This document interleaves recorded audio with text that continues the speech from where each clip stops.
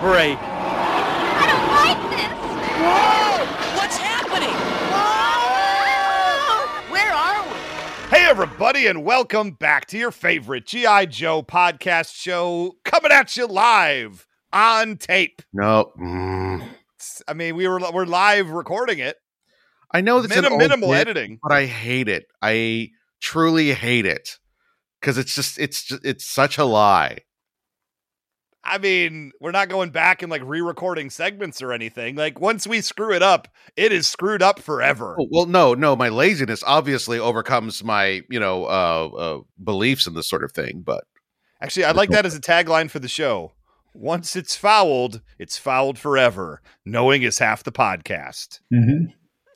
And I am Ray Stacanis. Robert Clark Chan. I'm Gina Ippolito. Oh, you two are so cute when we have a guest and you just say your names right away. It makes me so happy. Listen, we're on our best behavior, sir. You are, because we have a special guest here with us that we all love and respect.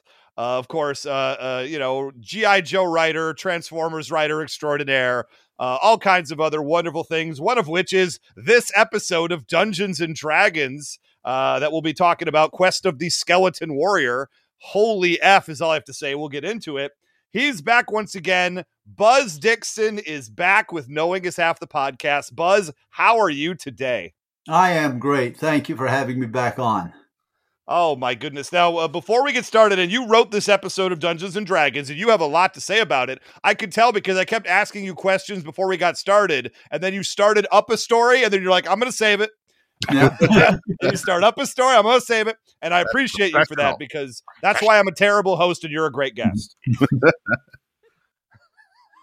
But let's talk about your new book first off, because, you've got a new book that's coming out throughout the summer, and it is called Cheeky. And this book is about, I'll give the log line as you sent it to me, and then I'll let you take it from there, Buzz. Okay. Vermont teenagers discover an old law declaring part of their town a clothing optional zone is still in effect, and they take advantage of it, much to the irritation of their parents and other adults. Fantastic. Everything you want. Northeast politics, nudity. That's all I want. Those two things. That's all I want. Yep. Politics and nudity. What can go wrong with that?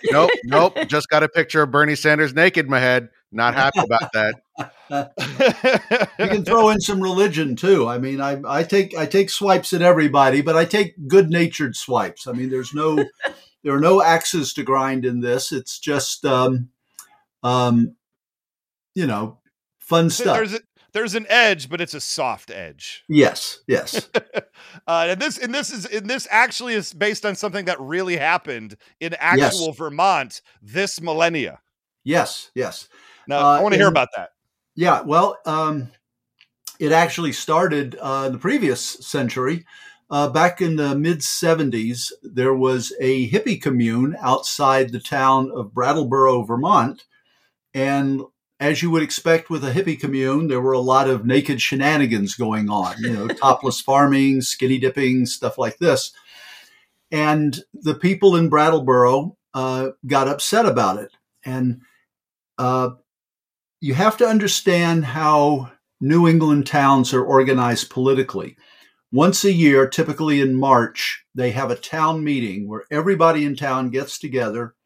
They hash out whatever needs to be done in the town, whatever laws need to be added or changed or dropped. They figure out a budget, how they're going to pay for everything. And then once it's voted on, it's locked in place for a year. They hand it over to a town manager or to a select council to actually implement it. But once they pass something, you can't do anything about it for a year. You have to wait until the next town meeting. So if you screw up your budget, if you haven't budgeted correctly or you've made some other error, you just have to live with it until you can get people together. So when this hippie commune sprang up, about half the people in town wanted it shut down. But being Vermont, the other half of people, even though they didn't like it, said, no, we believe in freedom. They have the right to do whatever they want on their property. So the compromise was they voted to make the farm that the commune was on a clothing optional zone. And they defined it by 3 roads and a river. so that anything within that boundary, that was clothing optional. And that seemed to solve the problem. A couple of years later, the commune, collapsed. It, half the people stayed in town and just became townies. The other half drifted off. Everybody forgot about the law, and developers took over the farm. They subdivided it. They turned it into suburbs, into shopping centers, things like this. And then in the year 2000, somebody discovered they had never repealed the clothing optional law. So in that part of town, you could legally go naked. In fact, you could not merely legally go naked, you were allowed to undress in public. Vermont, I did a lot of research for this book. Vermont has no law against public nudity, but if you take your clothes off in public, they can accuse you of lascivious display, okay? And they can arrest you for that. So if you want to go naked in public in Vermont, you either leave the house naked or find someplace private to undress and then step out. But you just can't take your clothes off in public. They can arrest you for taking the clothes off, but once they're off, they can't arrest you. The Superman rule, if you will. Yeah, you must basically, find a phone booth. You got to find exactly. A phone booth. Yeah, I love it. So basically, in 2000, some young people discovered this, high school and college age people. From my research, I don't think there was ever more than 12 to 16 people doing this, and not all at the same time, but they were doing it frequently. And the town just put up with it until the end of summer. And they thought when summer ended, because it gets cold in Vermont, that would be the end of it. Well, the next year, 2001, they had not forgotten about it. They came back. So in March of 2002, they slammed that door shut. They repealed the clothing optional law. They, made sure that nobody could take advantage of that anymore. So that's the real life origin of this. When I read about this, I naturally go, well, we can turn this up to 11, and instead of just, a handful of people doing it, we'll get all the kids in town doing it. And as I've pointed out, the book traces a fad, an idea, as it goes from unthinkable to outrageous to edgy to outre to chic to hip to popular to mainstream to passé, all in a single summer. We're basically doing a postmortem on how a fad starts, flourishes, and ends. And as a result, since I wanted to set it in contemporary times, I couldn't use a hippie commune, so I changed it to an art colony because Vermont is lousy in art colonies and music conservatories, and that was the springboard for it. I love it. And you're writing this sort of what's the best way to describe this? Because you're not releasing the entire novel at one time. You're doing chapters here and there throughout the summer. Did I get that right? Yes, the book is written in such a way that every chapter is a day in the summer. So from like June 1st through the first, I think, September 7th, every day is a chapter. Oh my gosh. Well, the thing is that a lot of these chapters are only about 400, 500 words long. So there are several times where I will put 2 or 3 chapters together and put it as one episode on Kindle Vella. Kindle Vella, it is similar to Wattpad. You get the first 3 episodes free, and if you sign up, you get like 200 tokens for free as a bonus for signing up. It's only like $1.99 to get some tokens, and then you use the tokens to buy episodes of stories that you like. Okay. And, the longer a chapter is, the more tokens it costs. I mean, that's logical. Huh. So Interesting. I had written this book, and I wanted to get it out. I didn't want to drop it unknown on the world. So I thought, well, start it on Kindle Vella. Give people a summer to discover it, to follow it. They can start. If they don't like it, fine. They can stop reading it. They don't lose anything in the process. But if they do like it, they'll have something every day they can read on their phone or on their laptop or iPad, whatever they're using. And come October, we will be releasing it as both a Kindle ebook and as a trade paperback. So it is definitely coming out this year. And there will be other books launching shortly too. I've got a stockpile of books, so you will see plenty coming from me over the next few years. That's very cool. Very cool. I had never heard of this Kindle Vella. I'm literally looking at it right now. That's dope. Yeah, that is very cool, Buzz. Yeah. Well, we'll Aren't definitely you writing a book, Gina. Yeah, Gina. I mean, I might get inspired by Buzz here. This might be my next undertaking. But then that would mean less time for podcasting, boys. That's seems very unlikely. I don't know how you could spend less time podcasting, Gina.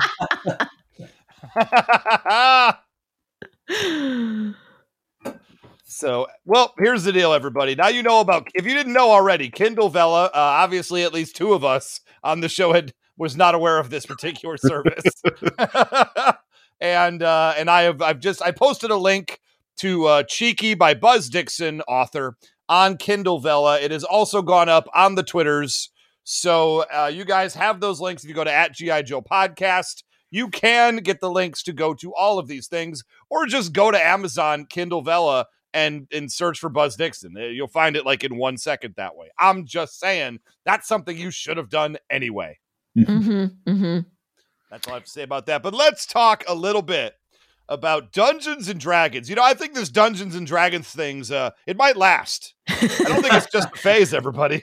It's had a big couple of years. The most recent season of Stranger Things, a lot of D&D references. Buzz, are you a Stranger Things fan by any chance? I am not watching regular broadcast TV much anymore, to be honest with you. I'm trying to spend more of my time writing and developing new ideas and stuff like that. And most of the stuff I watch, this is going to sound blasphemous, I know. I watch YouTube. Yeah, there's some good stuff on YouTube. I watch a lot of YouTube. Yeah, I think we probably all do. But the most recent season of Stranger Things on Netflix had a whole storyline of the kids playing D&D and it tying into the sort of 80s satanic panic. And I think between that and the D&D movie doing as well as it did, it's had a big couple years of big resurgence. So I would not be surprised. I was saying right before we started that this YouTube channel that we watched this D&D episode on has a lot of followers. So people are out there. Look, I'm just going to put it out there. Reboot the Dungeons and Dragons cartoon of the 80s. Yeah. Michael Reeves wrote a Capper episode, Requiem, that has been adapted as a audio drama. Oh, I was just reading about that on the Wikipedia page. The one that never aired, but that was supposed to tie everything together in the end. It was fascinating supposed to bring it to a conclusion because Michael and a lot of us felt that you owed it to the audience to let them know that the kids got back. I mean, yes. You read Chronicles of Narnia, the kids get back. Uh-huh. Alice in Wonderland, she gets back. Uh-huh. The 80s television, though, Buzz, they never get back. Quantum Leap, he never got home. Alf, final episode, abducted by the government. Like, no, but you don't get that ever. But this was actually fascinating to me because at least the way it's sort of written, it says that the kids are given the opportunity to go home, but it's left on sort of a cliffhanger if they decide to go home or continue to deal with the evil that still existed in the realm. Did we get picked up for another season? Yep. Oh, we didn't? No, they went home. Yeah. Well, I don't know how many. Do you remember, any of you, the Tom Sawyer animated show that Hanna-Barbera did? Oh, This very came out vaguely. a season or two after Johnny Quest. They did a show where they put three live action kids against animated backgrounds, where, animated stories, where Injun Joe, you can't use that name anymore, is like the perennial menace, tracking them down from alternate reality to alternate reality. They never got out. So I am looking at the Adventures of Tom Sawyer, one season, 1980 adventure show, aired January to December 1980. But episode 2 is titled "The Whitewashing Party," and wow, that's prescient of the modern GOP. Yep. No, this was before this. This was back in, like I said, it was a season or two after Johnny Quest. Oh, okay. So this would be back in the 60s. Yeah. I mean, I remember hearing about the show and turning it on because I like Johnny Quest, and I was thinking, even at that age, if they do the same thing with this that they did with Johnny Quest, it is going to be a great show. And it was not a great show. Wow. Oh, no. Wow. Yeah. So 1960s Adventures of Tom Sawyer and Huckleberry Finn. Plenty of words and names of characters you probably could not use in the year 2023. I'm going to go ahead and say it. That's a dangerous property. Yep. So reboot Dungeons and Dragons, but leave that one alone. Yeah. You don't want to know actually what Venger's actual original name was. We just don't use that one anymore. Woof for that. You know what? By the way, again, I was reading about what that final episode was, and the reveal that is, spoiler alert for this this Dungeons and Dragons from 1983. The reveal that Venger is the Dungeon Master's son is pretty cool. Whoa! Didn't even know that. Wow! Spoiler alert. Yeah, I guess it would have. I guess that final unproduced episode would have confirmed once and for all that. I guess there's one episode where Dungeon Master refers to him as my son, but then in the unproduced episode, they 100% confirm, yes, that's his corrupted son, and he in the last episode, sort of redeems himself, I guess. Okay, and to be fair, it is Venger. I said Venger, and then I got Gina to say Venger, and it was wrong, and I knew it was wrong, and I did, before we get this completely out of control, it's Venger. Stop throwing soda cans at your radio. Two things. I knew that you were wrong, but I let it slide because in my head, I'm just thinking, the Venger bus is calling, the Venger bus is calling, New York and San Francisco. Yeah. The thing is, once Gina did it, I was worried about mass infection. We are here in the post-COVID era, and I just didn't want that to get spread. I have a metaphorical mask over my brain, so you can't get me. You can't hurt me anymore, says Robert Clark Chan. But I've hurt you plenty in the past already. Anyway, Quest of the Skeleton Warrior. And before we got started, this episode is wild. This is insane television. I'll just say it, Buzz. I couldn't, the first 10 minutes of this 20-minute property, my jaw was just hanging wide open as I could not believe what I was seeing. And then I had to do a double take because I remembered it was coming from, obviously, 1983. This is young Buzz Dixon, early career Buzz Dixon. And this is really showing sparks of the writer that you were going to flourish into later. This is wild television, and we are all better for it. This explains my nightmare youth. Yeah, well, you know what? I guess I should take credit or blame then.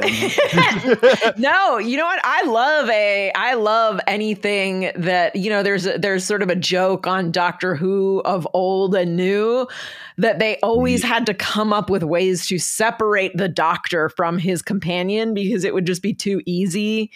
If they were always together, then the Doctor could sort of figure things out. I love anytime there's a let's separate the party in interesting ways episode. So every time another one sort of got Scooby-Dooed away from the main group, I was like, yes, this is awesome. Wait a minute. That's what you thought was Doctor Who-y about this?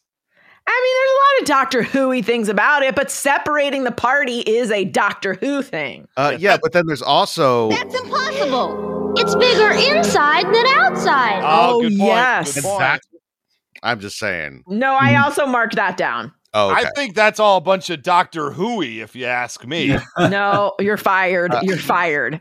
I will say that at the beginning of this episode, I was like, all right, yeah, okay, yeah, I remember trying to remember back watching it as a kid and going, okay, yeah, this seems pretty pitched towards me at like 8 or whatever. And then as it got on, I was like, damn.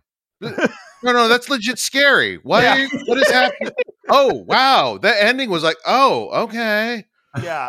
Look, I've seen the Nightmare on Elm Streets. I've seen the Stephen King's It's. The fear-based properties ain't got nothing on this episode of Dungeons and Dragons. And I'm giggling with delight at how upsetting it all is. Listen, if you have a fear that is basically anything but spiders, the only thing Buzz didn't put in here is spiders, but do you fear isolation, growing old, losing your way, letting people down, losing your glasses, body horror? Does any of that upset you? Then this episode is your nightmare come true. Mhm. Holy shit. The reason there were no spiders in it is I don't like spiders. Okay, see, that would have been a bridge too far. See, you get the scoop here. Buzz, talk to me about what you remember about the process of this episode. Where did all this come from, and what's wrong with you? Well, I got to backtrack a little bit. Yes. I was at Ruby Spears. We had done Thundar the Barbarian, and that had come to an end. We did several other shows after that. It was just time to move on, and I knew the D&D show was starting up, and several people I knew had worked on it. Michael Reeves, Steve Gerber, I believe Mark Evanier wrote the pilot for it, and I contacted him and said I'd like to pitch to the show, and they said, well, we've actually got all the episodes committed for this season. They said, but, as a courtesy, come on in, we'll take a pitch. So I go in and I figure, well, I had been held back at Ruby Spears because they just, being afraid of the network, they would not let me go completely all out with Thundar. And I thought, it's a long shot, just, swing for the fence, see what happens. So I came up with an idea to do, as you point out, the scariest thing I could that did not involve physical threats to the kids other than aging or things like that. And, that's what I pitched. And they said, thank you, and sent me home. So I figured, well, that's the end of that. And shortly after I got home, they call me and say, yeah, we're going to move one of the other scripts to the next season. We want to do this one. Oh, So nice. I got a shot to do Quest of the Skeleton Warrior. Now, I had some background experience at this point with the Dungeons and Dragons properties because through Flint Dilley, I had come to meet Gary Gygax. I had gone up to Gygax's mansion. Gygax's mansion, let me just explain. It was like the Playboy Mansion, only for D&Ders. So cooler.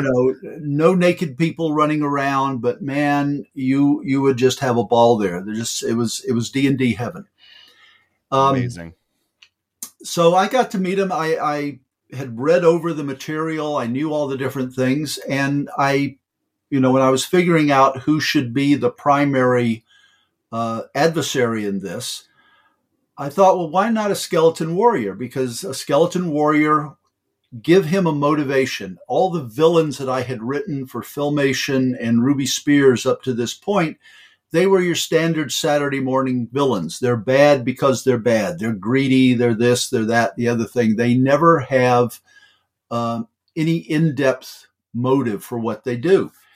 And I thought, well, okay, I got a skeleton warrior. He doesn't want to be a skeleton anymore. He wants to be returned to his original form. That's not an unreasonable desire on someone's part. The average person can identify with that. Yeah, I wouldn't want to be a skeleton either. So, I put that in, and then Avenger, of course, twists the knife and says, well, I can turn you back, but you got to do something for me. And now we have this story where on the one hand, you're going, well, I really feel sorry for the skeleton warrior. I would like for him to get returned to the way he was. But at the same time, he's scaring the crap out of the heroes. And, I wrote it as scary as I possibly could without crossing the line. I was being very careful not to have any direct physical violence, direct threats of death, but just, anxieties that I knew little kids had, play up to them. I didn't cross the line. Says you, Buzz. Yeah, it's absolutely wild. And that's real interesting that, okay, I can't be physically threatening to the children, so I'm going to unleash horrific psychological horrors on them. Oh, yeah. Well, no, look, that is great. You play the hand that's dealt you. When we were doing Thundar, they used to give us all of these ridiculous restrictions. And when we got picked up for a second season, they told Joe, they being the network, told Joe Ruby, well, we think the show is too violent and we're going to be cutting down on the violence next year. And Joe, he was in a dither. He said, well, pretty much the violence is the only thing we got going for us. Yeah. So I said, it's a writer's meeting. I said, well, what we need to do is write a second season opener that is so violent, even if they censor it, it's still going to have a lot of violence in it. And that way, afterwards, if we write something and they try to censor it, we just point to the season opener and say, hey, you let us do it then. And they'll let us do it again. Such a great move. And Joe said, well, who are we going to get to write this incredibly violent episode? And every eye in the room turned to me. Yeah. That's you've lived. Yeah, that was Wizard War. And in terms of plotting, it was about the simplest story I ever wrote. Thundar, Ariel, and Ukla come riding over the top of the hill. They see two wizards having a war. We must stop this. And there you go. At that point, you got mud zombies on one hand, you got robots on the other. And since both are non-living things, you can tear the crap out of them. And, for 22 minutes, it was just nonstop. I was doing stuff like dropping robots into ducted fans so the parts go flying out in all directions. Good stuff. And they sent the script to ABC, and ABC pretty much had a heart attack. They cut out half the stuff I wrote, but it achieved the objective. We had enough left that for the rest of the season, they couldn't hamstring us. We were allowed, by pointing to the season opener, we were allowed to do stuff that they otherwise wouldn't have let us do. That's fantastic. The payoff to the story is this. I found this out later. For the next 17 years, I was the official bad example at ABC program and practices. Right. When they would get a new person applying for a job as censor, they would hand him my script. And if they couldn't find at least 50 things wrong with it, they didn't get the job. Amazing. Amazing. G.I. Joe will return after these messages. Do you ever find yourself thinking about who would win in a fight between Goku and Superman?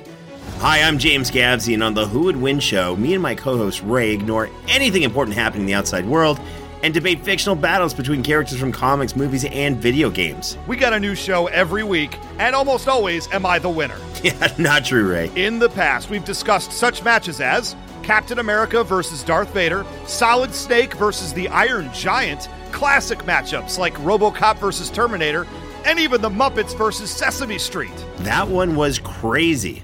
So if you're a fan of geek culture and love a spirited debate, check out the Who Would Win Show wherever you get your podcasts, or check us out at whowouldwinshow.com. Switch on Chargertron, robots like you've never seen. Switch on Chargertron, supersonic machines. Rev the meter till it's red. Launch out the tracker. Switch on Chargertron, now it's an attacker. Switch on Chargertron, always changing, rearranging. He's surprising. He's disguising. Chargertron. Chargertron. There's Protagatron and Antagatron, each sold separately. Now back to G.I. Joe. This episode of Dungeons and Dragons, it begins, it's a great beginning. You know, so often you begin with just the heroes doing whatever. But here we actually do with the guy we don't even know who he is, right? We get the skeleton warrior. Actually, I should say, excuse me. The very, very start, we do get the heroes in the intro. Can we hear a little bit of that intro theme song? Chan, this is your favorite because it tells the story of the show. I mean, I loved it then and I love it now. Hey, look! The Dungeons and Dragons ride!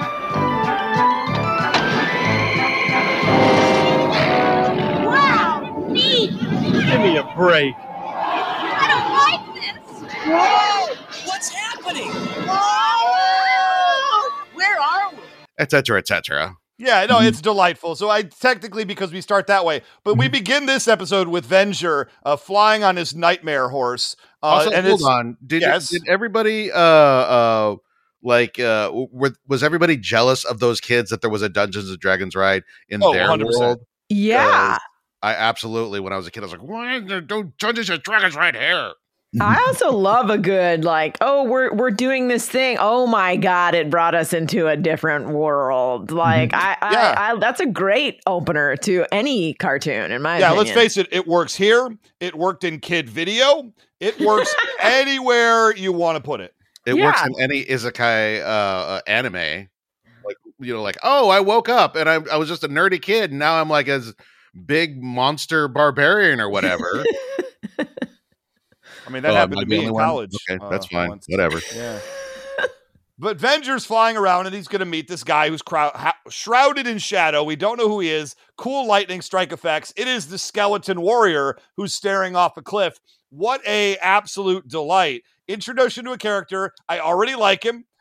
The bad guy's coming to see him, which means you know that there's some sort of cool power dynamic in play here. It forces the young brain to ask a lot of questions, and we essentially learn that the skeleton warrior has called for Venger because the circle of power that Venger's looking for has been found by him inside the Lost Tower of the Celestial Knights. But the problem is you have to be pure of heart to go inside, of which, let's face it, Venger, we are not. And then Venger drops the bomb. I know 6 pure of heart souls who'd love to go in there. Boom! What an intro! What an open! Incredible. Yeah, this whole open actually, and the next scene of the kids on the bridge, very Indiana Jones vibes throughout this. Them walking across the bridge, them in this sort of fun house of Temple of Doom-esque traps. Was I the only one getting Indiana Jones vibes? No, I got that. I actually got a Mummy vibe from it because as Eric the Cavalier is climbing over everybody, he reminds me of who was the skeevy dude. Yeah, the character who had all of every religion's symbol around his neck. Yeah, that's a great character. Yeah. Good times. Now, I did say, there is a point here made in the episode of the ranger character who's the leader being like worried that he's a bad leader. I would argue if you're trying to cross a decrepit rope bridge over a giant canyon in a storm, all going together at once is probably bad leadership. I'll put it out there. That's probably a bad call. No, if they die together. Oh my God. Y'all. Seriously, logically, that way your party isn't separated. I mean, imagine imagine two of you get across, two others go when the bridge goes, and then, two others are left on the other side. How do you get back together? I mean, that's great for an adult action adventure story, but not necessarily for a 22-minute kid cartoon. All right. This was on in the background while we're doing this. So I just happened to glance over and I realized for the first time in my life, so since 1983, however many years that it's been, I just realized that Ranger fella, whose name escapes me, he's not the interesting one, so I don't care, has blonde hair and brown eyebrows. Dude bleaches his hair. Where does he find bleach in the D&D universe? Wait, or does he darken his eyebrows? That's weird, but I guess it makes a little more sense, given the lack of hair products. You know who this? So Hank, the Ranger, sure, voiced by Willie Ames from Eight Is Enough. Beautiful. Wow. He voices Hank, the blonde Ranger. The blonde. Yeah. So, really brief. I don't have the characters' names, Gina. It seems like you do. But here's the characters of the party, right? So you've got Hank, the blonde ranger. He's like the popular kid. That's his designation. He fires like magical arrows from his quiver. You've got Presto, the magician. Who's a very, very bad wizard. He's the nerdy kid. He's the kid that would actually play Dungeons and Dragons. You've got Sheila, the thief, who has an invisible cloak.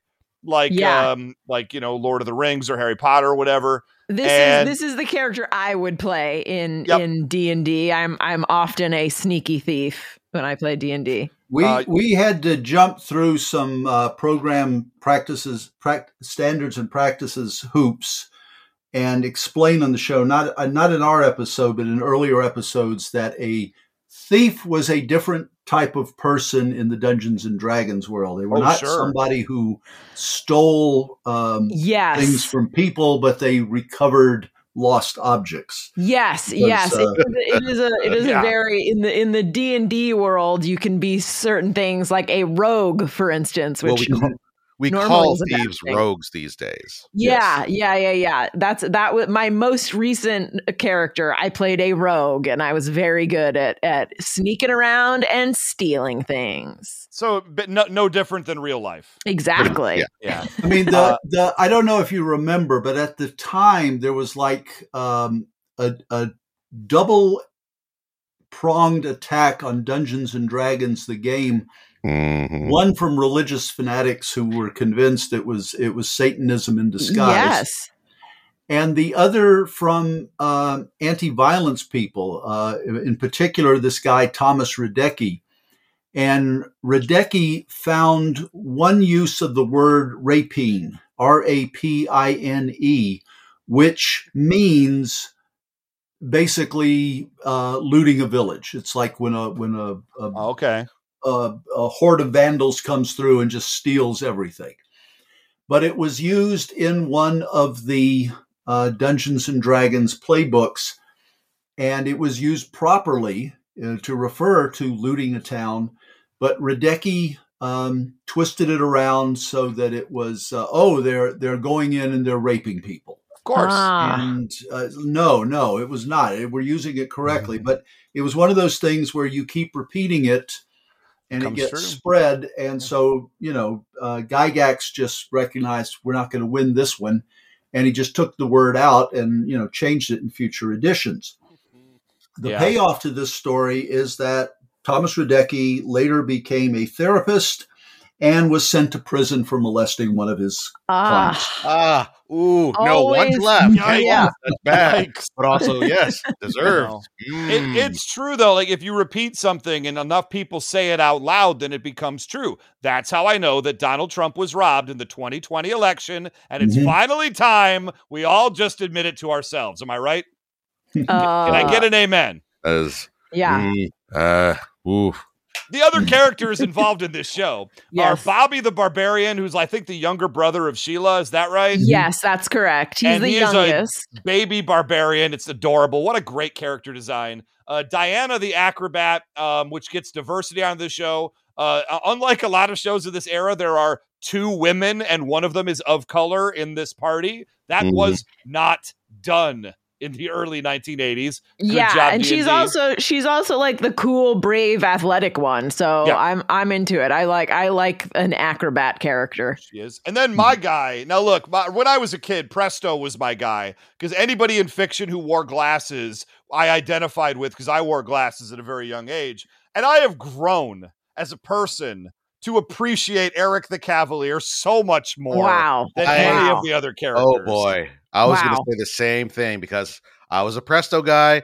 And if I think back hard enough, I feel like the Ranger's bow really impressed me as like an awesome weapon. Yeah. So he was kind of also like on my list. And I hated Eric. I hated him. And I watched this episode. I'm like, dude has a point. Oh, he's like the voice. I mean, the Wikipedia page describes him as the spoiled child originating from a rich home. Yeah, he's a rich kid. But then it goes on to say on the surface, he's a big-mouthed comic relief coward, but he has a heroic core. So maybe you guys are responding to that heroic core. No. Not even a little bit.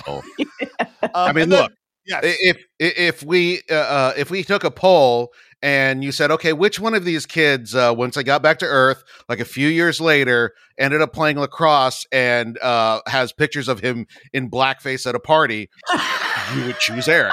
I would choose Congressman Eric Cavalier. Yes, 100%. So yes, or Supreme or future Supreme Court Justice. I loved him, and I had forgotten how much this character like hits with me now until I saw this, and I was just like, hey, that's my guy. And then, of course, finally, Uni the Unicorn is voiced by Frank Welker, because if you're in the 1980s and you do not have a talking animal of some kind played by Frank Welker, what are we even doing here? What's the point? Yeah, that is a hard and fast rule. What character is Frank Welker going to play in a series of animalistic noises? That's it. And of course, and I also Venger, voiced by Peter Cullen, Optimus Prime. I had forgotten that walking in the door until he opened his mouth, and I was like, "Ooh, it's Peter Cullen! Neat." Buzz, were you going to say something? Yeah, I was going to say the reason there were 2 female characters is that they had to chaperone one another. They couldn't have a single female character in a group that was traveling about in open country without parents. So they had to have 2 females.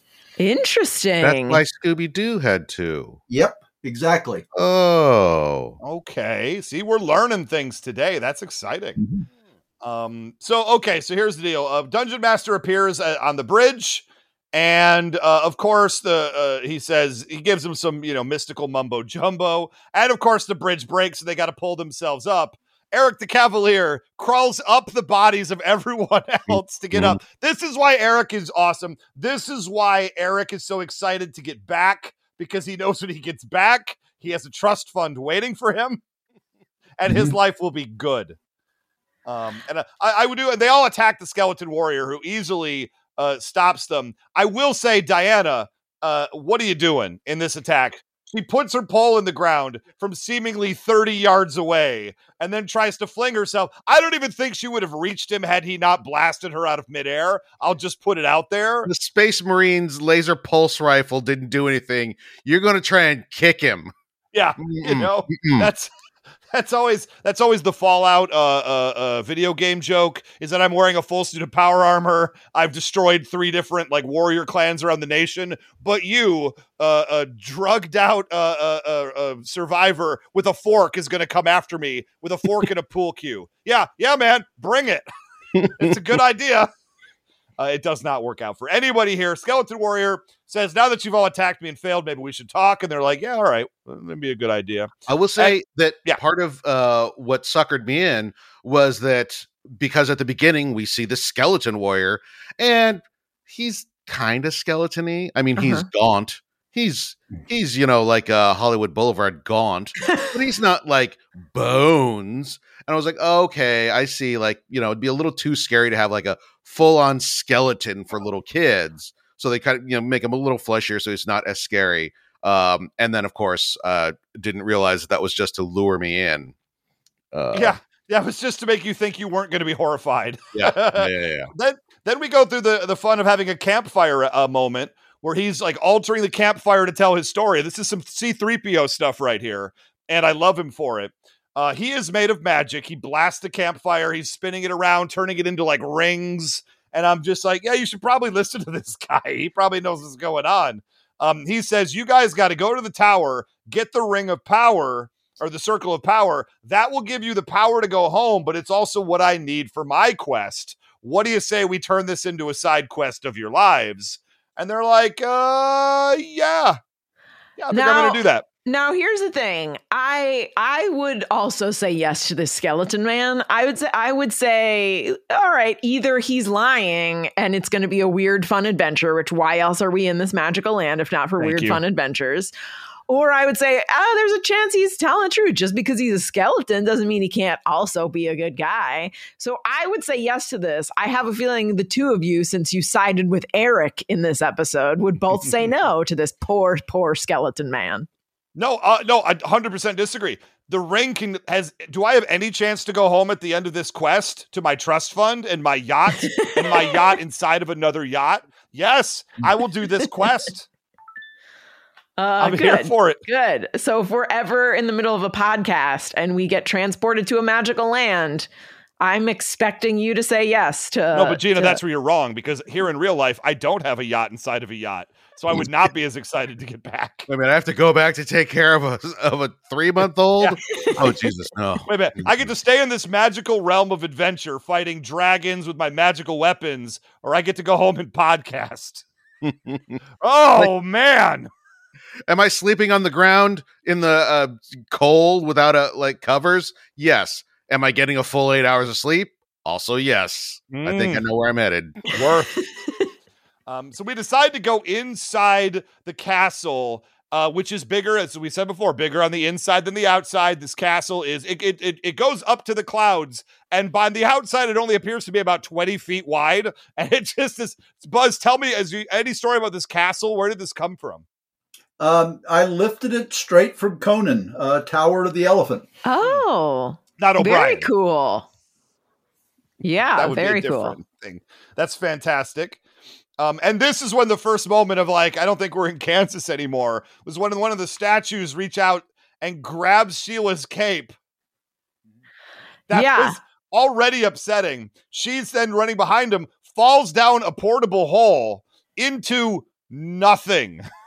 Yeah, and this is fascinating because her whole thing is that she is really afraid to be alone. She's even the Wikipedia page describes her as emotionally vulnerable with a great fear of being alone in the realm. So this is immediately her worst nightmare. Just the fact that she's separated from the party is her worst nightmare. So it's psychological warfare inside this castle. Yeah. It's just the beginning. And so she ends up in some sort of empty void world that's never ending. There's nobody there. There's very little there. It's just a plane of existence that you would not want to be. And when we come back to her, it's a close up on her eyeball. I wasn't skeeved enough already. Here we go. You got eyeballs. Yeah. Hold on. Did we skip over the part where they're coming up to the castle and they're trying to get in and there's a big old lock and they have a thief and the thief does nothing? The thief, whose only skill at level 1 is picking locks, and they go to the barbarian to knock it off with a stick. I mean, it worked. Yeah. I appreciate this. This had real Indiana Jones pulling out a gun and shooting the guy with the whip vibe, or with the knife vibe. This was Eric is immediately oh well, it's locked, time to leave, and then the barbarian just hits it. Look, we're in episode 9 of season 1. This is early on. The people with these characters don't quite know what they do yet. We're still figuring stuff out. We haven't min-maxed to death at this point. Okay, here's the thing. I know you wouldn't expect it, but 9-year-old me was very much like 48-year-old me. So right from the get-go, I was like, magicians aren't magicians, they're magic users. Cavaliers don't exist. They don't come out until the next edition of Unearthed Arcana. D&D. Oh. It wasn't in the original player's handbook, and so like that class didn't exist at the time, and I'm like, what is this nonsense? And acrobat, I mean, it was years before that was ever a thing. That was definitely Unearthed Arcana, the one that really won me over when it came to D&D books. So I'll keep going back to it. Yeah. I was just saying, like, as a little kid, I was a snotty little pedant. And I was like, this isn't real D&D. You were sniffy towards D&D. You're right. It is no different than 48-year-old Robert Clark Chan. Again, and you killed that child years ago. I'm better. I am better, but the boy and I'll show you the man. Listen, I would beat up both the boy and the man is all I'm saying. I'm aware. We know that you're a bully, Gina. We've established this, even though you're not aware that you're a huge bully. You absolutely were. Whatever. At least that was cool. Say that. And so, yeah, Buzz, I want to ask you about this because we're going to get into some more of the fear-based stuff. Essentially, this is the moment of the episode we're about halfway through where poop starts getting real. Everybody starts getting separated, and when they get separated, they get tormented by their worst fears come true. What's wrong with you? Where did this come from? I can't remember if the Nightmare on Elm Street movies had started yet, but the idea of fear being used against people that had cropped up in a lot of Warren comics stories. And I was a big fan of Creepy and Eerie when they were being published. So that was always lurking around in the back of my head. And I seem to recall there's some other movie or TV show where fear was used as a weapon that also had it had just been festering back there. So it was ready to come out. That boil was ready to pop. Oh, sorry. Yeah. Oh, geez. Oh, Pete, perfect. Yeah. Get more of that for me. More body horror. Thanks. 1984. So the next year is when Nightmare on Elm Street came out. But you made up for that in season 2 of G.I. Joe with the Nightmare on Elm Street episode that also ruined my childhood. Because that was the one that really got me. I never saw any of the movies until much later in life, Nightmare on Elm Street, because I knew that they were just gonna do me. And what I wish I could have gone back and told young, terrified of the world Ray is that you should go see these movies because the stuff you're imagining is 10 times worse than the actual stuff that's in the movie, which eventually gets very silly. And I wish I would have just not been such a scaredy bitch. That said, I was already afraid of the Nightmare on Elm Street property. That episode of G.I. Joe came out. I knew exactly what it was doing, and it also made me very upset.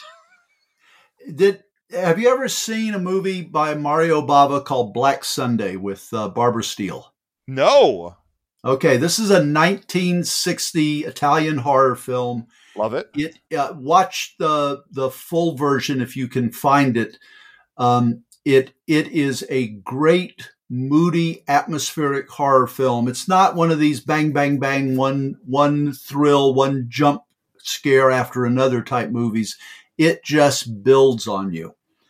And when I was 6 years old, my father took me to see Dinosaurus, which was a Jack Harris, the guy who produced The Blob, also produced this movie. And basically in Puerto Rico, they find underwater, frozen in a cave, don't ask, 2 dinosaurs and a caveman. And they bring them out, they get struck by lightning, and they get revived. And so for the rest of the movie, you've got these 2 dinosaurs and a caveman running around on the island. And at the end of the movie, there's a steam shovel fighting the Tyrannosaurus. Oh, my God. I mean, amazing. this was a movie that was made for 6-year-old Buzzy Boy. Okay. So my father takes me to see this movie, and it is a good kids film. Okay. No ifs, ands, or buts about it. If you're 6 years old, you'll love this movie. Before the movie comes on, they run a trailer for Black Sunday. And whoever cut the trailer together, apparently their philosophy was, let's take the most nightmarish images from this film and put them in a whole 90 seconds, oh my God, to show to the audience. And that hook sank deep. Oh boy. It is really a nightmarish film. I mean, Bava, as you know, could just twist the knife like nobody's business. And as much as I enjoyed Dinosaurus, Black Sunday was what stuck with me. Dinosaurus was really the Carnosaur with Diane Ladd of its generation. I also, Black Sunday, available for free on YouTube. A link has just been posted at G.I. Joe Podcast. If you'd like to go and check that out. I will be watching this movie later. That sounds fantastic. And so great. Basically what other people did to your childhood, you did to mine. And now I guess it's my turn for the youth of today to make something so terrifying.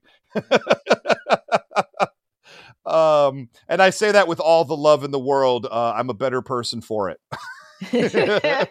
Okay, so let's get deeper into the horror. As of course they're walking around this castle, they're looking for Sheila, and of course that's when we're going to get separated again. So Presto and Eric the Cavalier are going to get sucked into their own realm, and Hank is going to get separated from everybody else on his own. And then Diane and Bobby are going to get separated with Uni, and we're going to have 4 different places for our cast. And this wall that Hank gets absorbed into and like put in, it's cool.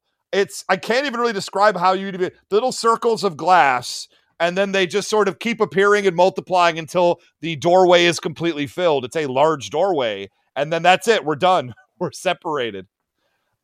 Neat imagery, and I liked it. Yeah, all of this is very cool. Yeah.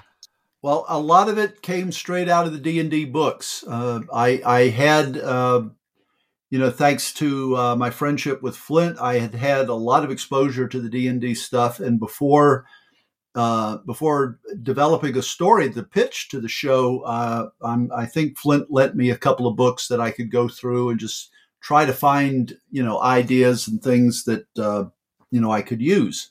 Because I was told too many of the people who came in to pitch, they just viewed it as a generic fantasy show. And they were introducing characters that either didn't exist in the D&D world or conversely didn't have the same quality as the characters would have in a D&D world. So the fact that I knew who these characters were and, what the classes were and the different threats, that helped me quite a bit. Well, yeah, you seem knowledgeable walking in the door. They're going to want to listen to what you have to say for sure, right? Yeah. And then even the little moments of this filled me with existential dread. Hank is he gets separated. He's like, "What do? I shot my arrow at the wall and nothing happened. What now?" And so he sees a stairwell. He starts running up the stairwell, which crumbles into literal oblivion underneath him, revealing the vast emptiness of space. Yeah, you heard that right. And I'm even watching it now. I'm like, this is so upsetting. This is really unnerving to me. Thankfully, he gets through it. He gets over. Well, the scene ends. We know he gets through it because he's still alive in the next scene. Also a great moment because Presto and Eric the Cavalier are in. I know, so I don't have to say Presto and the Magician. I say Presto. You already know. That's how you know it's a great name. Hopefully, we already know. Yeah, they're in an enchanted dark forest with wonderful kind of a swampland almost. And Eric turns and walks into a tree and says, "Who would put a tree here in this hallway? What a dumbass!" And Presto correctly says, "We moved, not, the tree. The tree is in its rightful place. You are the one who is out of place." And I loved it. It was a turn of phrase I adored. Yep. This, I think around here is the point where I'm like, oh, wait a minute. I'm a different human being now. And yeah, I'm totally on Eric's side in all of this. Yeah, 100%. Also, there's a scene where Eric's like, I'm not here to be laughed at.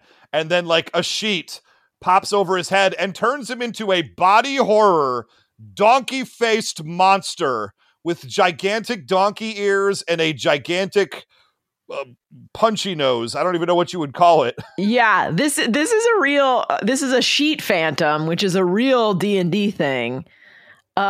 Which can, like they can turn people into sheet ghouls.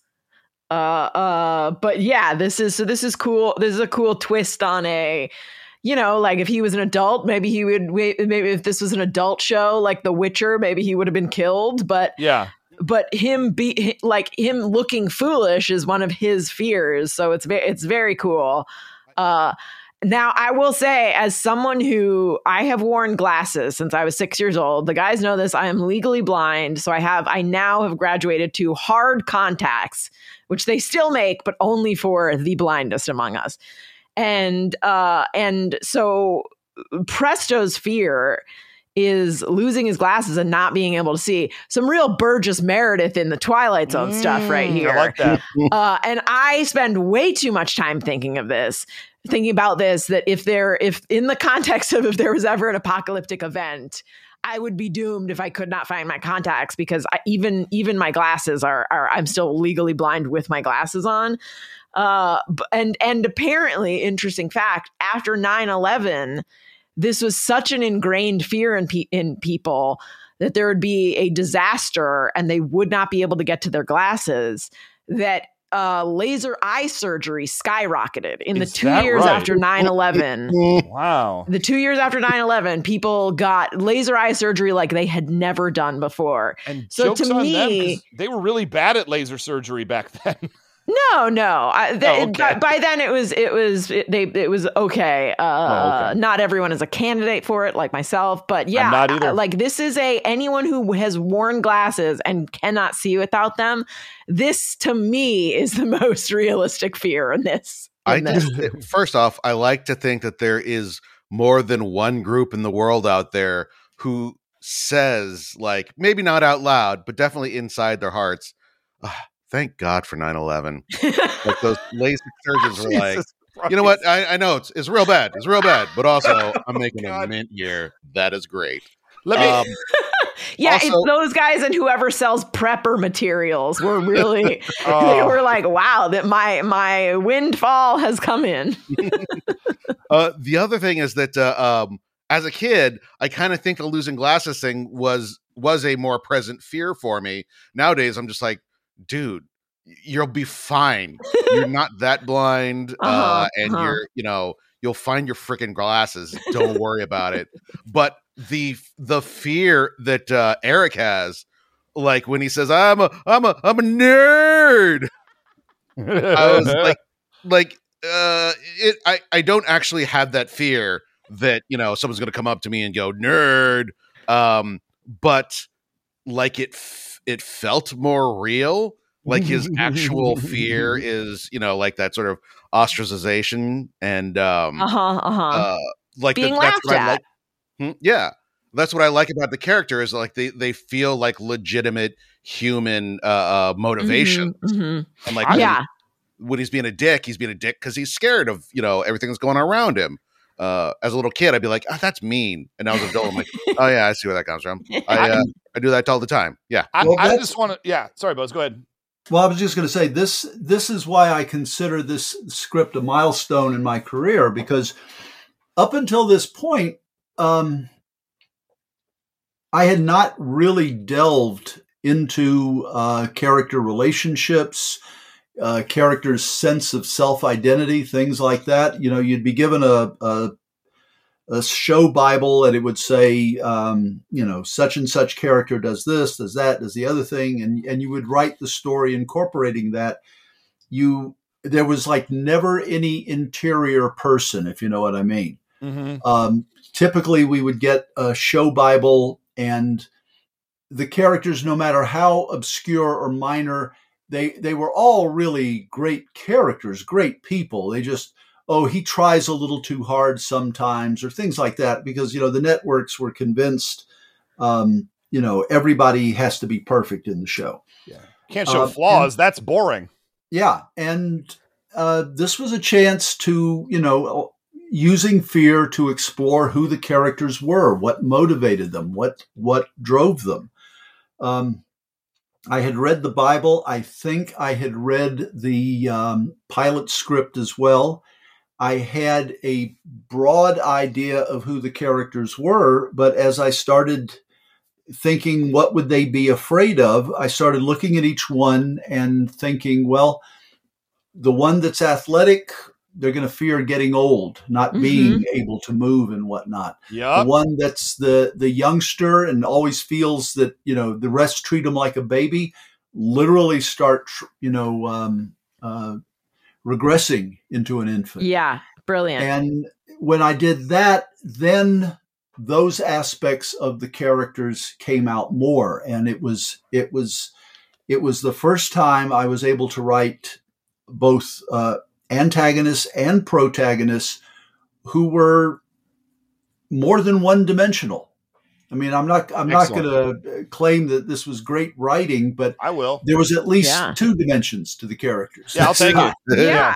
And it was very rewarding for me creatively, and it helped move me forward. And I would like to think that my work on Joe and Transformers and the other Sunbow shows benefited from being able to do that, because God knows if I kept knocking out Ruby Spears crap at that time, what would happen to me? Yeah, I will say that so Presto, basically he loses his glasses, and then these banshees come to taunt the two of them, so that this is their fear. And then there's Bobby and Diana, and they walk into this like sort of funhouse mirror place, and Bobby sees himself turning into a baby. Diana sees herself growing old. And these are both brilliant fears for the exact reasons that you said. But I was also reading a recap of this episode, and they made the great point that Diana's fear is multi-layered, because, she's the most athletic among them, but she's also a competitive gymnast, and gymnasts peak really early. Sure. And so by the time they hit 20, their careers are often over already. So her fear of getting old is sort of multi-pronged. She's afraid because she's too weak to help the party, but also it's probably something that's constantly on her mind as a young gymnast, that, oh God, I'm getting older. So I do think this is brilliant writing. And it's not just that she turns old, she turns decrepitly upsetting. Just again, more body horror, as she is just slumped over. Her face is all like sucked in. It is one of the more upsetting things I've ever looked at in a cartoon. I'll just say it. Yeah, the art is very disturbing and very cool, in my opinion. And then once we've enfeebled both of these heroes, we send a half dozen zombies out of the walls to attack them. I assume that's Uni's fear. Uni is afraid. Yeah, because that was the face that Uni first saw in the mirror. Oh, yes, that's a legit fear. Like Unicorn's on point there. Yeah. Yeah. And also, cutting back for a moment, the vanity of the Cavalier, of Eric the Cavalier, becoming a bottom from Midsummer Night's Dream, effectively. Hold on. Yes. Oh no, I'm a nerd. Presto's voice actor is incredible. I just want to say he's so good. He's so good. Yeah, I love it. And Eric loses, Presto loses glasses. It's all fantastic. And I think it's really interesting to use what did you say, Gina? The sheet monster, the sheet, ghoul, sheet, yeah, what are they called? Sheet ghoul? Because I want to say that was very appropriate. Sheet Phantom. The Sheet Phantom. It is appropriate, because once I saw what Eric looked like, I sheet my pants. Oh God, you're fired. Can I say, Buzz, we have been making our way through all of the G.I. Joes. We are now up to G.I. Joe, Sigma 6, which is the 2000s G.I. Joe. And we will often have the refrain of, we wish this was as well written as the Sunbow era, as the Buzz Dixon episodes, et cetera, et cetera. And this to me is a great example of I think in a less skilled writer's hands, they would look at a bunch of kid characters and say, what are their fears? And it would be, you know, sort of surface level things, you know, monsters or the dark or what have you. But one of these characters is afraid of being alone, of literally being alone. Another is afraid of being old and useless to the party. Like these are very well constructed, well thought out fears. So kudos. Yeah, and Hanks too. You know, he falls. The stairway eventually ends at a brick wall. He falls into oblivion, lands in a room where, again, as a leader, the actual end game, the circle of power, is there in front of him. But there is also a crystal ball that lets him look into the realms of where all his friends are, and he has to see that he was able to accomplish the goal, but has let every other person in his life down to their death along the way. God dang, that's good. Yeah. A leader being afraid of not being a successful leader, and him like being, you know, 15 years old. That's rough day. That's messed up. If only the leaders of today had that fear. Yeah. As opposed to using their position to enrich themselves and their families. I could be talking about any leaders right now, really. That's I mean, true. honestly, you kind of are. Honestly, anywhere in politics and corporate structures. Okay, so let's get to some things here. Hank figures it out. He says, look, none of this shit's real. We're fine. I'm going to talk to you through the crystal ball. I'm going to guide you through this. All you got to do is not be afraid of the worst thing that could ever happen to you. And then the moment of the episode to me happens where Eric jokes with Presto, are you going to pull an aircraft carrier out your hat to deal with this, which is a weird thing to say. That is a weird pull, Eric the Cavalier. I did not understand where that's coming from, but then Presto mother effing does it. Pull out of that dumb hat like an aircraft carrier. Abracadabra, United States Navy. Yep. And next thing you know, they're standing on an aircraft carrier and all the sheet phantoms ram into the side of it and die. It's incredible. What a wild pull. Not seeing that one coming. Also, those banshees. Probably the network may not have asked for something like that directly, but from my experience with the network, the bigger and more outrageous something was, the more likely they were to let you do it. Love it. For example, if you had a character raise their fist, not even to strike, just to shake it, oh, that's too threatening, that's too scary. On the other hand, if they magically gesture and a huge storm cloud appears above them with lightning bolts shooting out, well, that's fine because, you know, a little kid can't summon a storm cloud. So they can't actually do it. I probably just figured, what's the most ridiculous over-the-top thing I can pull out of that hat? And there we are. I loved it. It was just a fun moment. Everybody ends up getting back. There was some rich kid who had a USS flag that pulled it out and smacked some other kid with it because of this cartoon. How dare you, Robert Clark Chan? Be on your conscience.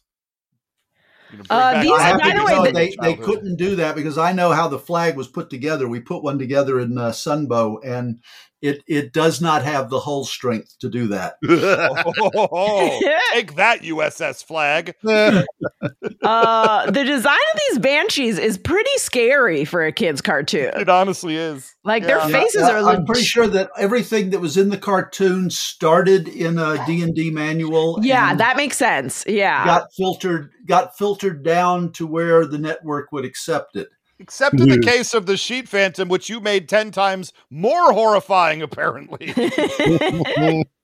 So everybody's back. The zombies are about to kill. Now, I don't know. See, this is the one moment because, you know, they're old. There's a baby, unicorn, 6 zombies about to eat them. And then Hank's yelling, don't be afraid. And somehow in this moment, they have this is like Green Lantern Hal Jordan levels of willpower to suddenly just be like, yeah, you're right. I'm not scared anymore.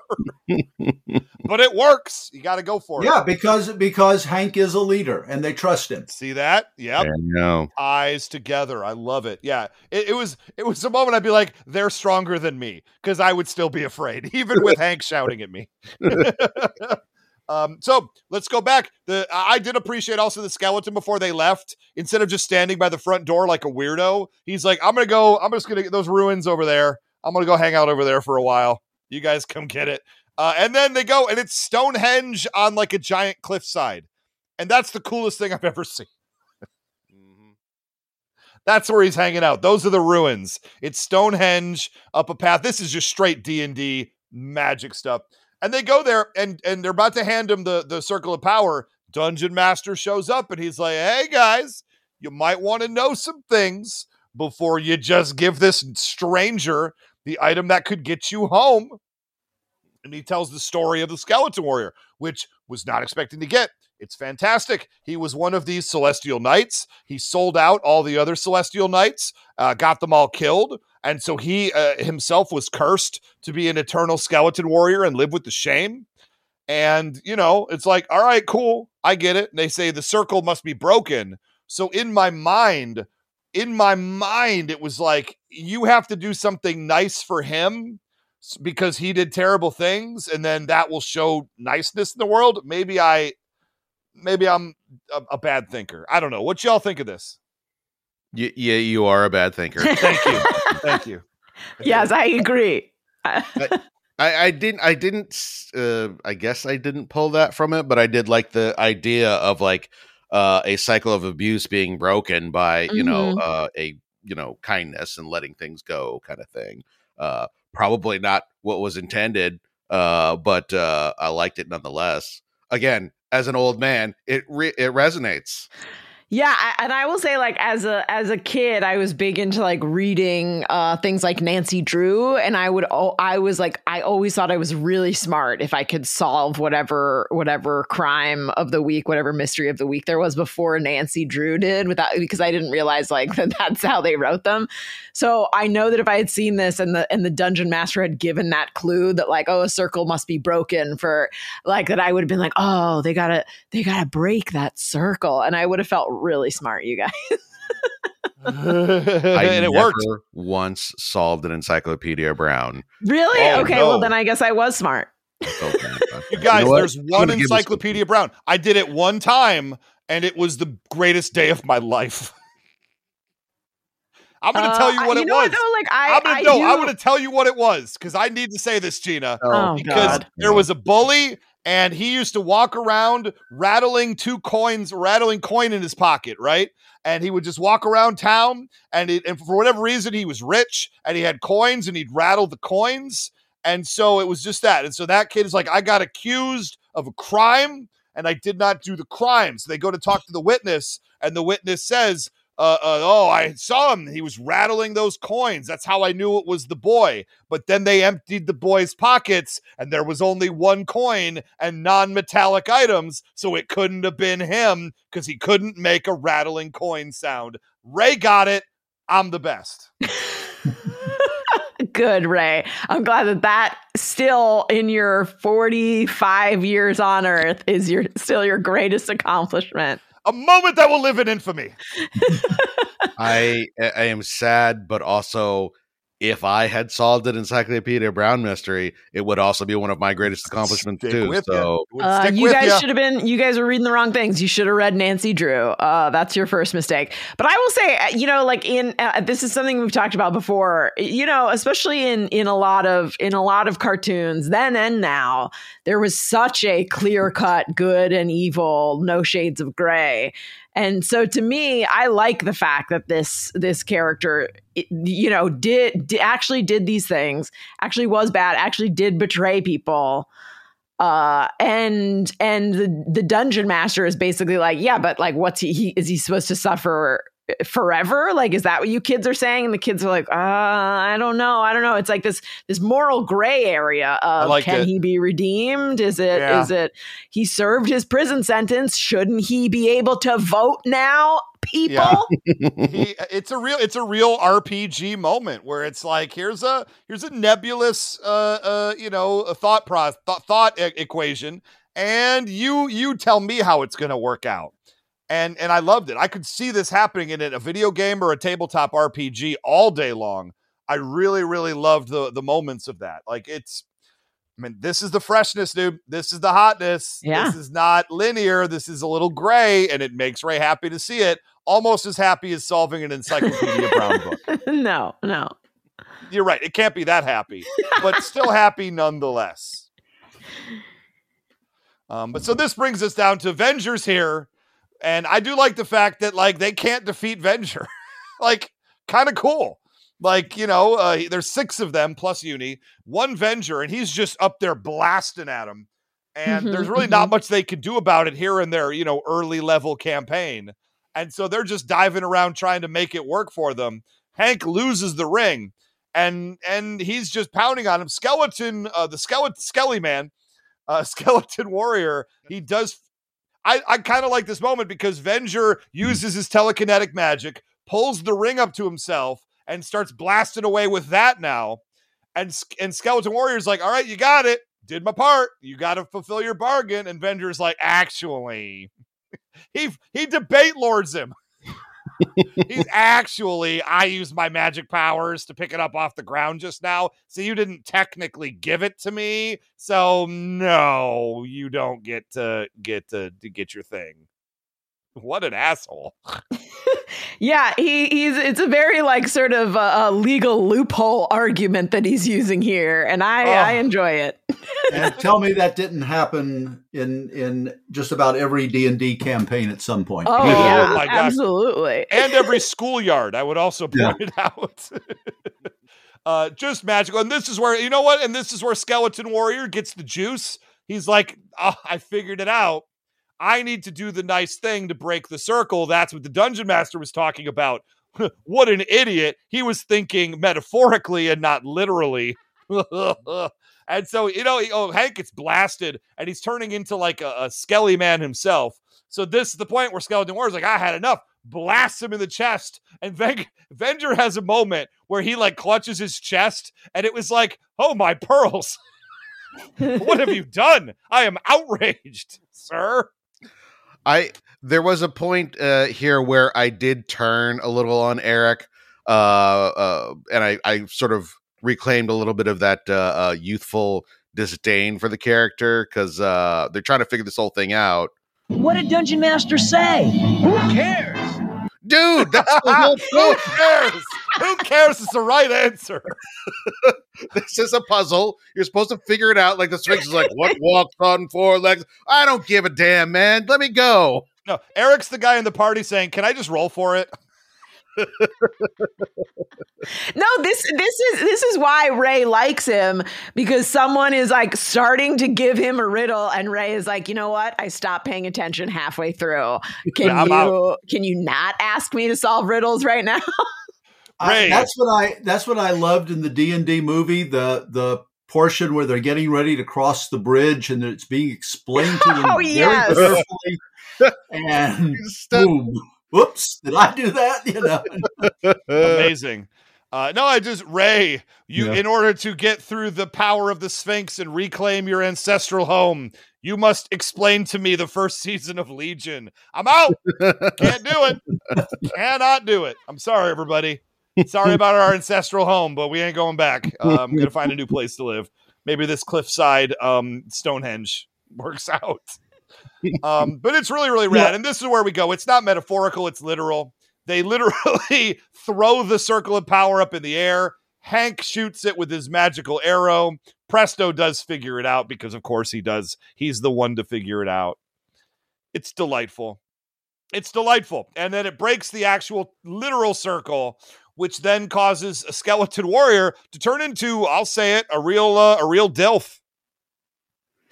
Yeah. He's unskeleton, which that has to feel good. It has, like, have you ever like worn a pair of sneakers all day long and you go home and you take them off and you're like, oh yeah, that feels pretty good. It's got to feel good to get unskeletoned at the end of many years. Counterpoint. You're you had that best beach bod for hundreds of years. All of a sudden, in an instant, you gain 50 pounds. Yeah, thank you. Oof. Also, like, I imagine getting the skin back and being like, I forgot how itchy this is. But let's face it, he's a good look. Do you say he's not old enough? This guy's like thousands of years old. What do you mean he's not old enough? Who said he wasn't old enough? He's just a young-looking guy, and he's riding a rock. They call it like a war eagle or whatever they call it, but that's a rock, which is a giant like a Mount Eagle. And I lost my shit. It had a lizard tail. It had no hind legs. It had a lizard back. That was not a rock. Yeah. Oh, I thought it was a rock for sure. I think it's a basilisk. Oh, yeah. Wow, maybe, yeah. Guys, let's argue for 10 more minutes about what animal this is. That's how you get nerd cred on the internet, I hear. That's a real D&D game there. Yeah.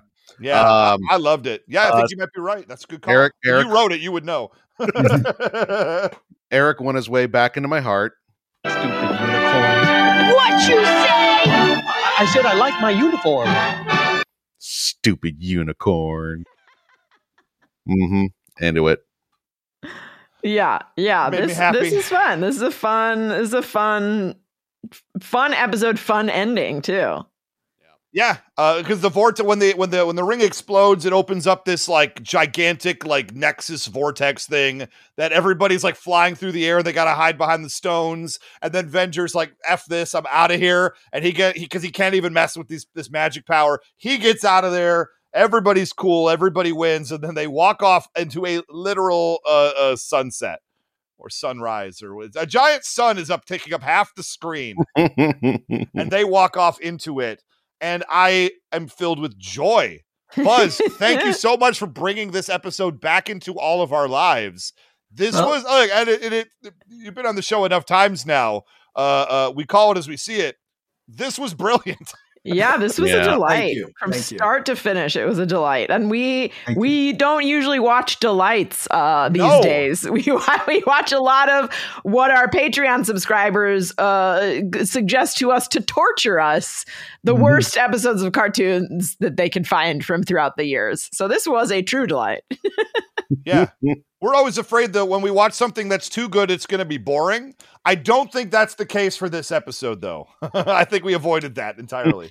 Yeah. No, that was the goal from the start, because, I whatever else I do, I want to entertain my audience. That's it. Well, mission accomplished on that.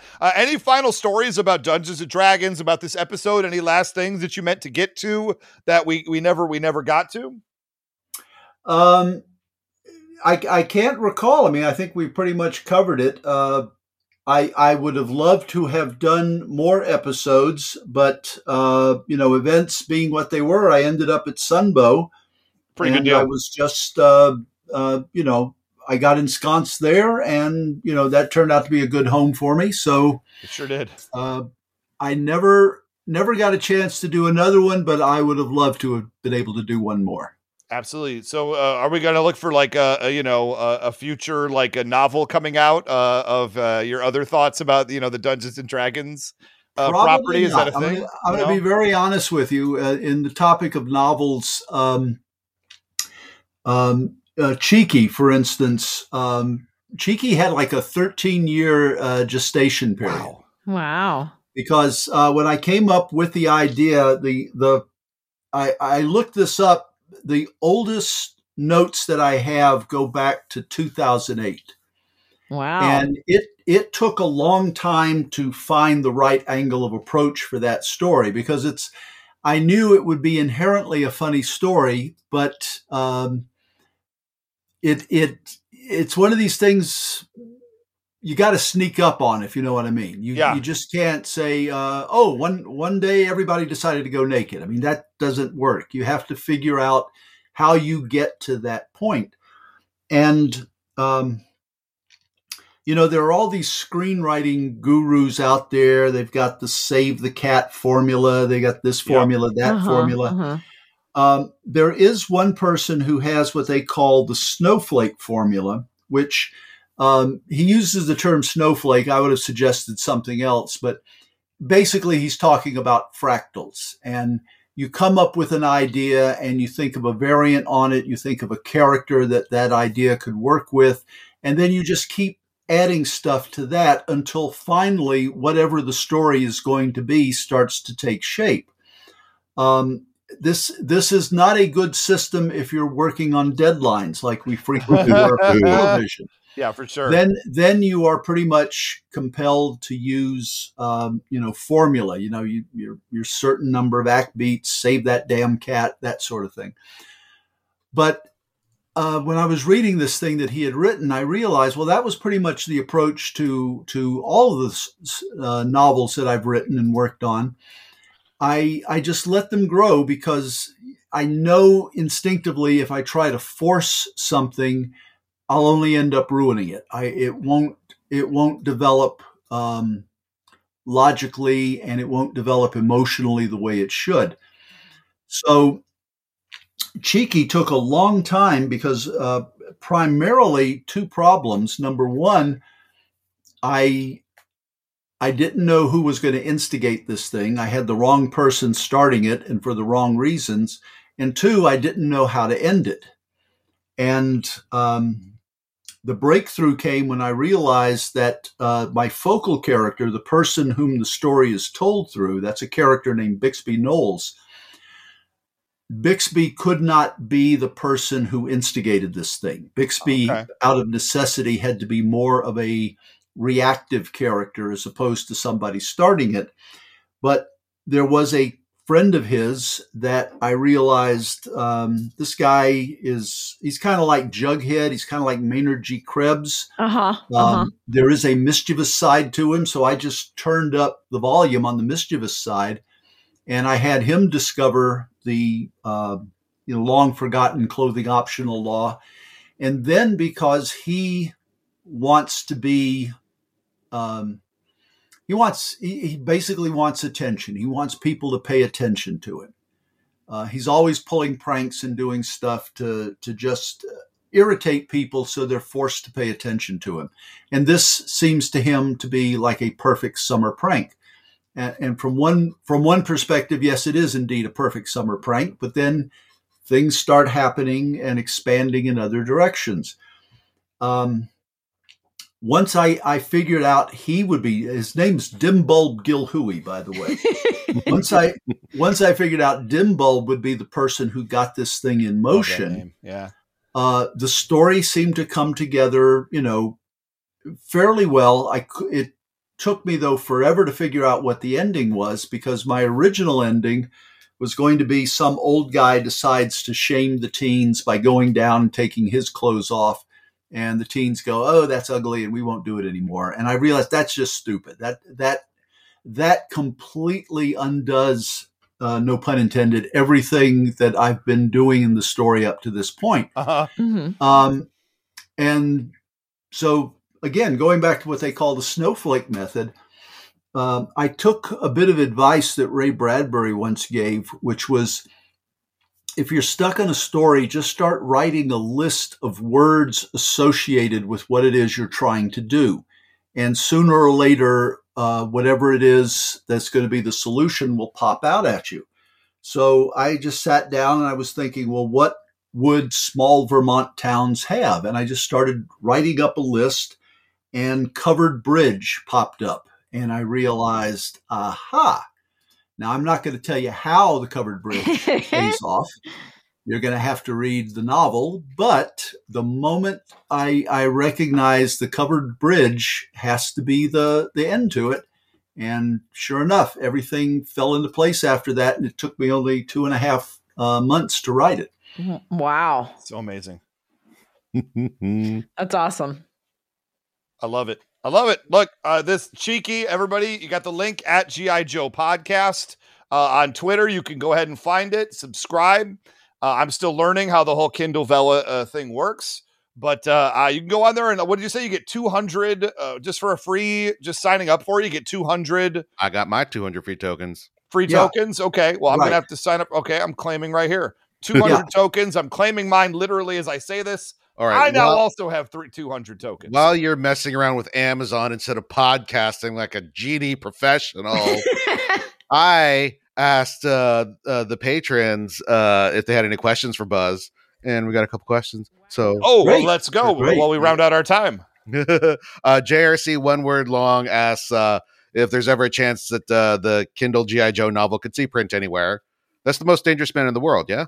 Yes. Great. Love it. I will say when you use the term chance, yes. But I have there is no immediate plans for it. We tried pitching it to IDW, and we did not know at the time we were pitching it that IDW had been informed they were not going to be keeping the license. So they just blew us off without, any explanation. The new company that has the Joe license, I've had people say you ought to go and talk to them, and I say I'd be delighted if somebody would facilitate that, because I don't want to go. I don't want to approach the wrong way or the wrong person, and so if somebody affiliated with them or somebody who works with them said, "Yeah, let me introduce you and see if they're interested," I would be delighted to let them adapt it as a graphic novel. But right now, at this moment, it's available if anybody wants it to do as a graphic novel, but there are no active plans. Oh, okay. Make it happen, people. Also, and I admit this is kind of a routine interview question, but does he have any comedy writers he admires, like a P.G. Wodehouse or Art Buchwald or Douglas Adams? Absolutely. There was a humorist named H. Allen Smith, and he started out as a newspaper reporter, and he got into Hollywood PR work, and from there he became a humorist. He's got like 30-some books, novels, anthologies, books of essays. If he's remembered at all today, he wrote a novel called Rhubarb, which is about a cat who inherits a baseball team. Oh my gosh! And it was made into a movie. And if you're an old movie fan, you may have seen it. He had this great sense of humor. He had this very dry, understated humor that, he would say something and then it would take you a beat to realize how ridiculous it was and how funny it was. And I stumbled across one of his books. It was called Poor H. Allen Smith's Almanac, which is a crazy book. I mean, it is just made up of news clippings and short jokes and short stories that other people wrote and things that he wrote. And if you're familiar with fanzines, it's as if somebody published a fanzine in paperback form. And I immediately fell in love with his style of writing, and I started looking for his books. I must have about a dozen at least in my library. He's hard to find because people have forgotten all about him, and that's a tragedy because he was really very funny. Yeah. But anyway, H. Allen Smith, huge influence. And while I'm at it, Carl Barks too, because I grew up reading Scrooge McDuck comics, and it is hard to find anybody who wrote comics better than Carl Barks. He was an absolute master at it. I have all of those. I think it's Fantagraphics maybe who's republished them, but I've got all those volumes on my shelf, and I'm just waiting for the age where I can start reading them to him. Getting real close. People have asked me, what do you think is the best graphic novel ever written? And I tell them A Christmas for Shacktown, and they laugh, and then they see my expression and they go, "Oh, wow, he's serious." Yes, A Christmas for Shacktown is the greatest graphic novel ever written.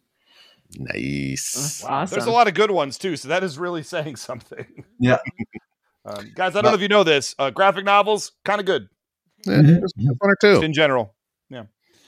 Well, Buzz, thank you so much for joining us. Everybody check out, as we said before, Cheeky on Kindle Vella, which is an Amazon. And I have now, I will be subscribing once I'm able to, but I have 200 tokens in my pocket, ready to do it.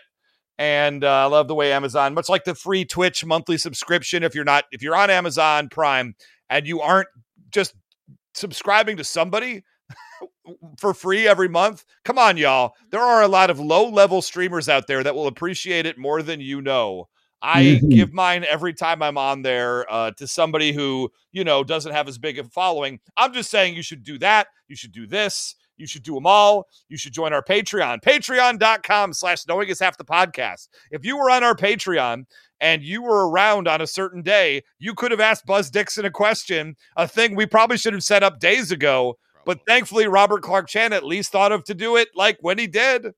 Yeah. Professional. We got a couple of good questions in there. Got a couple of good questions. I like it. I like it. Buzz, any last things you want to say before we get running? It is always a pleasure to be on the show. Gina, Robert, Ray, it's always a delight. And, anytime you can bear to have me back, I'll be delighted to come back. We love having you on. Yeah. We would have you on every week, Buzz, if that was an opportunity. Let me just start there. We're just afraid of wasting your time most of the time. Yeah, thank you so much for coming back. Thank you for talking about Cheeky. Thank you for introducing us to this fantastic D&D episode. Amazing. Yeah. And Buzz, I'll ask the question right now. Would you like to come back and watch an episode of G.I. Joe Sigma 6? Oh, no. Say no to that, Ray. Oh. Ray, don't ask him that. Technical problems. Buzz is having trouble. I'm trying to. This may have been the one that I wrote the Bible for. Oh. That was G.I. Joe Extreme. That was G.I. Joe Extreme. Because we talked about that before. This is the 10 years later anime-inspired G.I. Joe. Oh no, the name has bounced around, but I haven't seen it. I'm gonna, just to let people know, I mean, this is not a snobbery thing. This is just how I keep my sanity. When I'm finished with a project, it's over. I put it down and I walk away from it, and other people are allowed to play with the toys at that point. And I've had people say, well, what do you think about what they did with this or that or the other thing? And it's like, I did what I did. I'm happy with it. Yep. I'm done. Anybody who came after me, I wish them all the best in the world. And if they did something I would not have thought of doing, more power to them. I mean, everybody has a chance to express themselves. It's a very emotionally healthy episode. Exactly. I mean, very healthy. Otherwise, I've seen people who are like still bitter over a comic book they wrote for 25 years ago. They got booted off of it and they're still, ticked off. And it's like, that was ages ago. Mm-hmm, mm-hmm. It's no longer on anybody's radar. And you're actually kind of ruining your chances for it ever coming back by kvetching about it. So just true though. Yeah. Yeah. Just it's accept the only it. Healthy thing. Look, I'm still bitter over a job I got screwed over at 6 years ago. I found out recently. I still have emotion about it, but I'm like in a 10 times better place right now where I am. So it's like at a certain point, I need to let that emotion go, right? Isn't that the only healthy thing to do? Yeah. I mean, because this is the thing. You never know. You never know what the ultimate outcome is going to be. I got drafted when I was in high school. They actually told me, they actually checked my my grades and said, yeah, your grades are good enough to graduate. So even if you flunk everything, you're going to graduate. We'll let you finish high school, but we've got you. And 72 hours after I graduated high school, I was in the Army. And, you can be bitter about that. But the upshot was, by being in the Army, I was stationed in Korea. By being stationed in Korea, I met my wife. We've been married about 50 years now. We're very happy. Okay, so, being drafted right out of high school may not have been fun at that moment, but looking back, one of the best things that ever happened to me. And there it is. Yeah, life ain't nothing but a funny riddle, said the great sage John Denver. Yep. So, all right, everybody. Well, that is Knowing is Half the Podcast, and that is the Dungeons and Dragons episode, The Quest of the Skeleton Warrior, episode 9 of season 1, written by one Buzz Dixon, who has joined us here today. We've already plugged the Patreon. We got facebook.com/Knowing is Half the Podcast. And, we're getting up against the time. So, Chan, Gina, anything you guys want to plug before we get out of here? I'm currently on strike, so no. Yeah, there you go. Yeah. I'm currently eating snacks in a nice air-conditioned office, so, what are you going to do? Go play League of Legends for no particular reason. I just think you should play it. It's a great game. I'll help you. This multi-billion-dollar game, but Ray's the one who's going to help me get into it. That seems a little weird, but maybe go for it. It's wonderful. It's a wonderful property. I've been playing for over a decade, which is crazy. Think about that. Otherwise, everybody, thank you so much for joining us here. Buzz, once again, I cannot say enough. Thank you so much for joining us and bringing this into our lives. Absolutely. Anytime, literally, although not for Sigma 6, apparently. No, anytime you've got anything you want to talk about, just hit Ray up and he will let us know, and we will book you. We will book you quickly, as it turns out. Thank you very much. Real quick. We don't need much provocation to have you back. I'll just say that. Yeah, and everyone that. Go follow Buzz on social media and go check out Cheeky. That's right. Are you still on Twitter, Buzz? Buzz Dixon Writer? Is that I got kicked off Twitter before it was cool to get kicked off. Oh, no. So now only half the people on this show still have a Twitter. Yeah. But it turns out... kids. I made a comment that a political party was likely to get drowned in a blue tsunami. And Twitter said, "Oh, you can't say threats against people. If you apologize and take that down, we'll let you back on." And I thought, no, if you don't understand, that is clearly metaphorical. I don't want to be any part of this. This is too crazy. And so I never backed down on it. I just went, fine, okay. If that's the ruling, that's the ruling. I'm done. And shortly after that, Ellen took over. And I am missing all the fun, apparently, but I see other people posting stuff. So the site barely works anymore. I'm having constant issues with it. You are missing absolutely nothing. Well, I will say this. This is one of those hidden blessing things. It apparently put a torpedo square amidships on Ron DeSantis's campaign. So, oh boy, did it. Yeah, crazy times. Yeah. Well, thank you again, everybody, for joining us. You heard all the links, of course, at G.I. Joe Podcast individually. I am at Almighty Ray.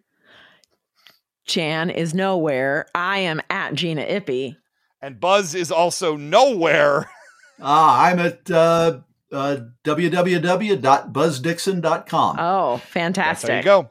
That's where you go. All right, everybody. That's it for this episode. I have no snazzy thing because I've embarrassed myself in front of Buzz Dixon enough already. Good night, everybody. Look out! Fear not, ranger. Barbarian, magician, thief, cavalier, and acrobat.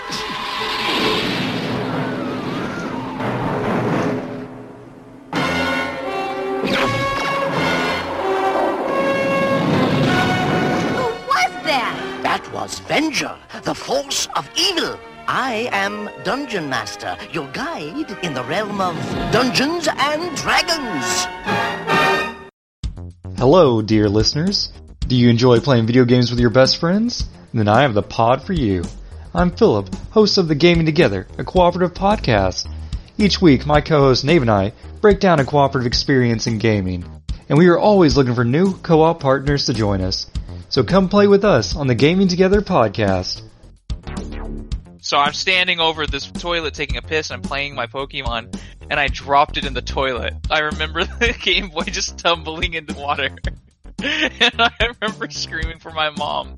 trying to get this Game Boy. Wait, how old were you? And she yelled at me. And I was my just, God. like, traumatized. I was like, no, my Pokemon. That's Gaming Together, a cooperative podcast. Come on down, co-op partners.